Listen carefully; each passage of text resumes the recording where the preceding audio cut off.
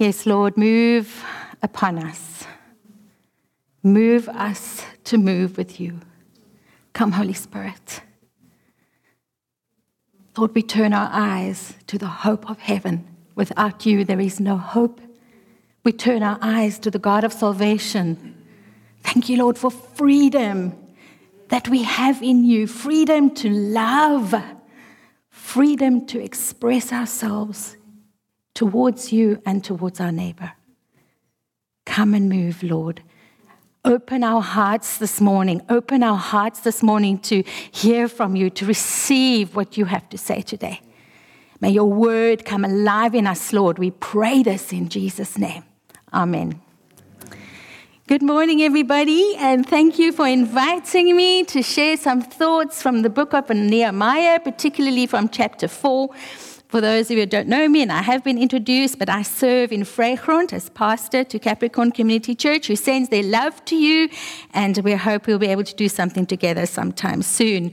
Most of the folk call me Pastor B. They can't bring themselves to say Bernadette, and it's just the way it is. And I'm having the time of my life. I'm loving every bit. So, is it easy work? No, not at all. But I tell you, if I was told I can't serve there anymore, I truly would be heartbroken. And so I sense that God has molded in me a good fit for the work that He's placed in my hands there. And I will always be grateful to PBC for supporting me and encouraging me, for those who journey with me, for equipping and sending me to live life in Christ in Vrygrond. And it's also known as Capricorn. The book of Nehemiah has given me a lot to think about and has taught me some valuable lessons, especially in the context of where I serve. So I want to recap by saying that we have learned that the Jewish exiles returned to Jerusalem in 3 waves after the Babylonian captivity, starting in the 6th century BC. And on their return, they discovered that the previously glorious city was in ruins. The temple had been destroyed, its wealth had gone, and there was corruption among those who were left behind, even among the priests. And so Zerubbabel, whose granddaddy was the last king of Judah, King Jehoiakim, led the first large group of Jews back to Jerusalem from Babylon. And he took to rebuilding the temple, and he faced much opposition. Now, it's very important that when we face opposition, we need to know the background story, what's going on. So it's a complicated issue. We read the story in Ezra, but Zerubbabel, in his building of the temple, did not want anyone else except the Jews to build the temple, the pure Jews. And so the community wanted to offer to help. Maybe their motives were wrong, but he said, no, you can't help, only the Jews. And so the conflict, can you hear how conflict would have started? Zerubbabel's intentions were pure and in his eyes, and so there was so much conflict. Letters of complaint were sent. Money would have been rediverted to the temple, so there were more issues at stake. And the temple build was put on hold for a number of years before it was completed later. So the second wave of Jews to return were led by Ezra, who we've learned is the scholar of an Old Testament law and a teacher. And he took to rebuilding the community, both morally and spiritually. Stop sinning. Stop worshiping idols. Worship only God Yahweh. Keep God's laws and live in obedience to Him. So this was a difficult task, and there was also more conflict. What was going on? Ezra was upholding the law. And in the time of the exile, the Jews had intermarried with pagan worshippers and who worshipped other gods. And Ezra, upholding the law, said, no, you must separate. Families were separated, relationships were broken. In our modern hearing, this is a hard word, but Ezra was walking in his best obedience to the Lord. But can you see how conflict was stirring? And finally, the third group of Jews returned to Jerusalem about 445 BC, and we know that it's led by Nehemiah, who is the cupbearer and trusted companion to Persian King Artaxerxes. Nehemiah was devastated when he heard that the walls of Jerusalem were still broken. Now, this challenged me. Why are we crying about walls? Surely there's better things to cry about. So Craig taught us. He said the enemies of Judah could just walk into the city and help themselves. Jerusalem had no protection. We learned that Jerusalem is exposed and vulnerable not only to the elements and to wildlife and to thieves. So people didn't want to build in the city, their businesses and houses. They rather camped on the outside where it seemed to be safer. And the citizens couldn't hold court at the city gates, and so there was no place to have justice. But key to my understanding, or what actually made sense to me along with these, was that the wars caused God's people to feel ashamed. You see, the Jewish remnant were a defeated people. The broken wall served as a shameful reminder that God had carried out the covenant curses that he had warned his people at length about because of their ongoing sin. So seeing the broken walls was a reminder that God had rejected his people, that he had cast them out of beloved Jerusalem, and that he had handed them over to the enemy. And so the Israelites were meant to be the example to the other nations, the light pointing to the one true God, Yahweh. They were to show what a nation was in obedience to the Lord, and everyone could see that they had failed. This wall was down. And so they became the laughing stock before pagan nations. Where is your God, O Israel? Shame on you. Can you see the pain of the shame? So we've heard over the past few weeks that rebuilding a city and then rebuilding a nation is a lot of hard work, and it's full of conflict and complexities and troubles. And as Bevan mentioned before, God does not always remove the opposition. And we landed in chapter 3 last week, and we came across the most amazing detailed recording of where each priest and each family worked on the Jerusalem wall and gates side by side, many in the sections closest to their homes. Great work was happening, but under disapproving eyes. Years and years of hostility had been brewing in the community from the time of Zerubbabel's return, and one could say that the pot of conflict had begun to boil. Can you understand? Yes, this makes sense to me. I hope it works for you. So the first level of conflict rose up as they were building, and that was discouragement and threats. In chapter 2, we first see how Sanballat the Horonite, Tobiah the Ammonite official, and the Geshem the Arab, these are governors in the region in Jerusalem, around Jerusalem, mocked and ridiculed the workers of the wall, questioning their efforts. Aren't you rebelling against the king? And Nehemiah answered them, and I love this. This is like a drop your mic moment. Chapter 2, verse 20. The God of heaven will give us success. Say it, Nehemiah. Amen. Nehemiah, of course, had permission from King Artaxerxes. He had a letter saying that he could work and rebuild the wall. But here in chapter 4, we see that the opposition is at it again with discouragement, and the scorn has intensified, as well as their anger and disbelief. So let's read Nehemiah 4, verses 1 to 3. When Sanballat heard that we were rebuilding the wall, he became angry and greatly incensed. Actually, he was already angry. He ridiculed the Jews, and now watch this, in the presence of his associates and the army of Syria. He said, what are these feeble Jews doing? Will they restore their wall? Will they offer sacrifices? Will they finish in a day? Basically saying, are they looking for a miracle? Can they bring the stones back to life on these heaps of rubble, burnt as they are? Tobiah the Ammonite was at his side, and he said, what are they building? Even a fox climbing up on it will break down their wall of stones. You can't even keep out a little fox. So now the discouragement has been ramped up in public, in front of an army. Now, this just struck me. Imagine the scene. Tobiah is parading his military, Sanballat is parading his military strength in front of the Israelites, calling them weak and pathetic. You know, the thing with discouragement is that often it contains a little bit of truth. So the Jews who were repairing the walls were not experts. They didn't have Google DIY on how to build a huge city wall. But everybody was involved, and not all of them would have known what they were doing. I don't know, were they born knowing how to build a wall? I wouldn't. My wall would probably fall over, but I would need a community to help me. Being discouraged and criticized could have stopped the work altogether. How did Nehemiah deal with it? He doesn't form a committee. He doesn't enter debate. In fact, he doesn't address the opposition now at all. He just turns to God. And like the psalmist, he prays, "Hear us, O God, for we are despised." And then he says a whole lot of things that basically ask, "Give us justice." And they continue to repair the work. And in verse 6, it says that they're working with all their hearts. In fact, they're working with more passion and determination. This is the Lord's wall. The discouragement and the size of the enemy does not deter the people at work.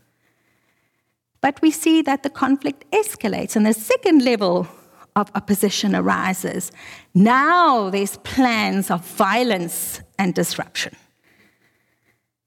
Verse 7 to 8. But when Sanballat, Tobiah, the Arabs, the Ammonites, and the people of Ashdod heard that the repairs to Jerusalem's wall had gone ahead and that the gaps were being closed, see, they are making progress. They are very angry. Again, very angry. Anger does not dissipate, it intensifies. They all plotted together and to come and fight against Jerusalem and to stir up trouble against it. Please note the Philistines, the people of Ashdod, well known for their military strength, were now also joining the bandwagon. They were also complaining. So all the regions around Jerusalem were up and rising against a small remnant of the people in Jerusalem. Conflict was gaining momentum. We were singing about justice rolling. Conflict was beginning to roll. So what did the workers do? Verses 9 to 10. But we prayed to our God and posted a guard day and night to meet this threat. Now I want us to see this.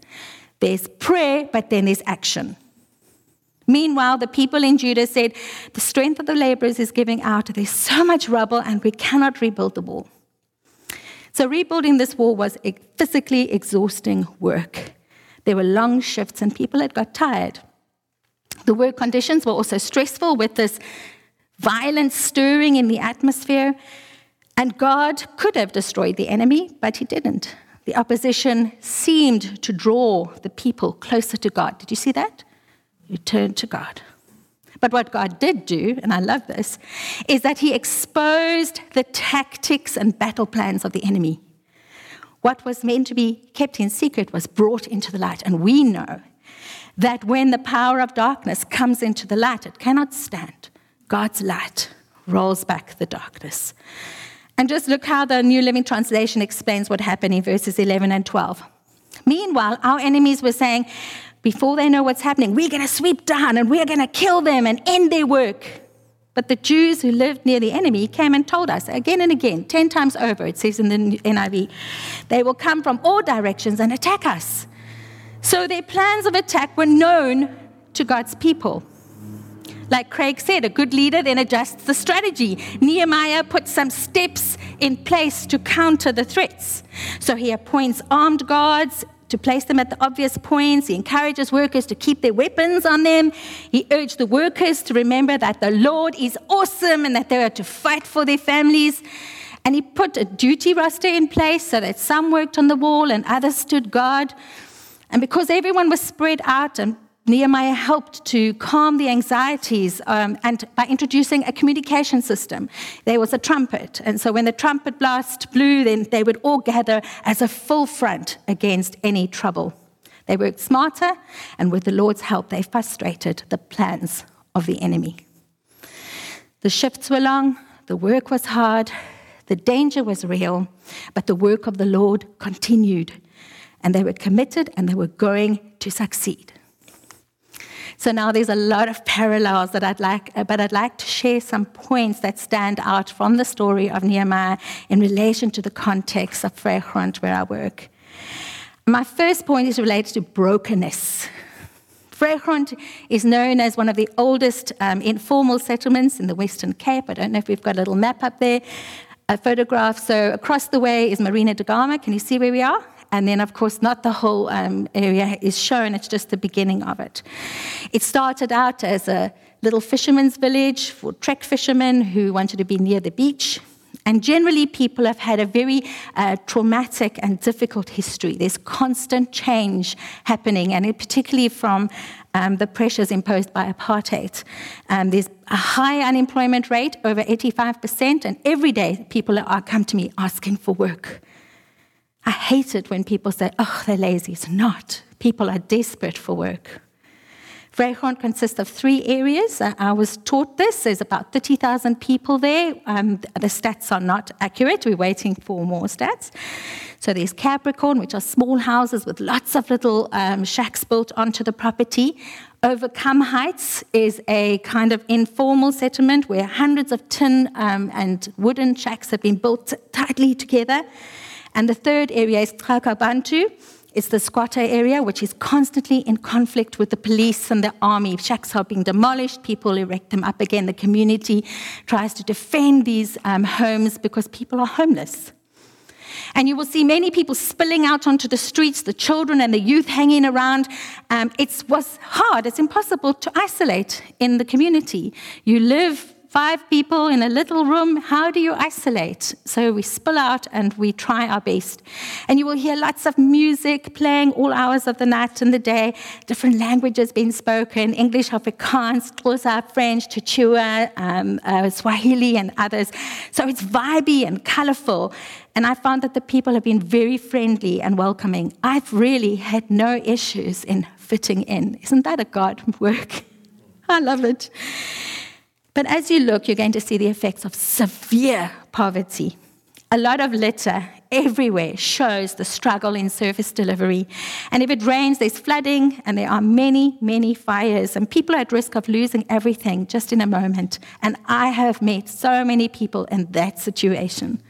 Crime and violence is a daily issue. There's active gangsterism and drug issues.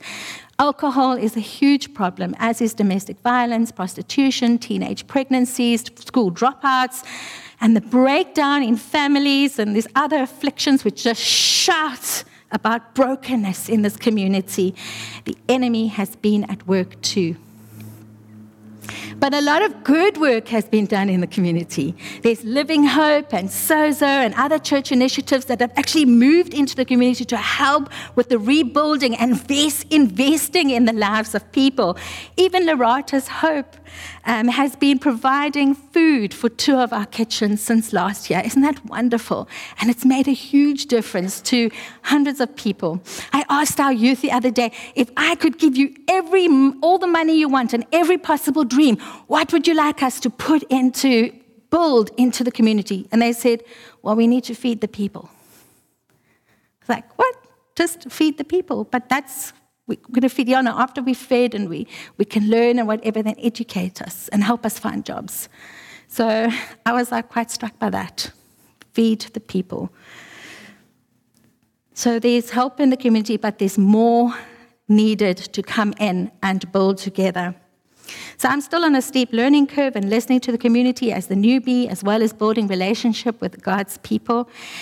So, the building of the Jerusalem wall took a broken and contrite heart. Nehemiah wept and cried before the Lord. He confessed the sins of the people. He was moved by what he saw.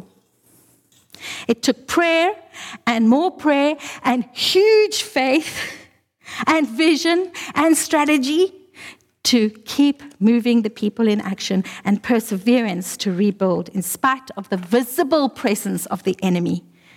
So the same applies to the work in Vrygrond. I couldn't serve there if my heart was not right. So if you are serious about getting involved in rebuilding any part of our city, any part of our nation, so we need to bring our hearts before the Lord. Break my heart, Lord, for what breaks yours. Some of us need softer hearts. Our hearts are hard. Some of us need bigger hearts. Some of us need warmer hearts. We've grown cold and callous to hearing people's hardship. Some of us need to have willing hearts. Whatever the condition of our hearts, we need to surrender it to the Lord. And we need to allow Him to give us the desires of our hearts, because then it will be His desires for us. Isn't that wonderful?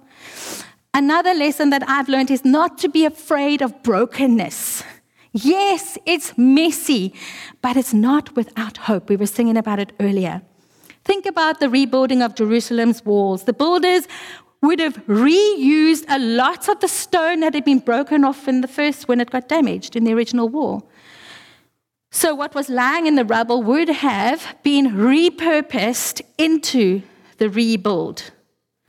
I don't think Nehemiah carried stones, and I don't think that they had dug a huge quarry for stone. They used what was already lying on the floor, which had been broken. And it reminds me that God is an expert in mending brokenness. If you look at 1 Peter 2, 4-5, we learn about the living stone. He takes us spiritually broken and lifeless, lying in the rubble of our lives. He doesn't throw us away, doesn't give up on us.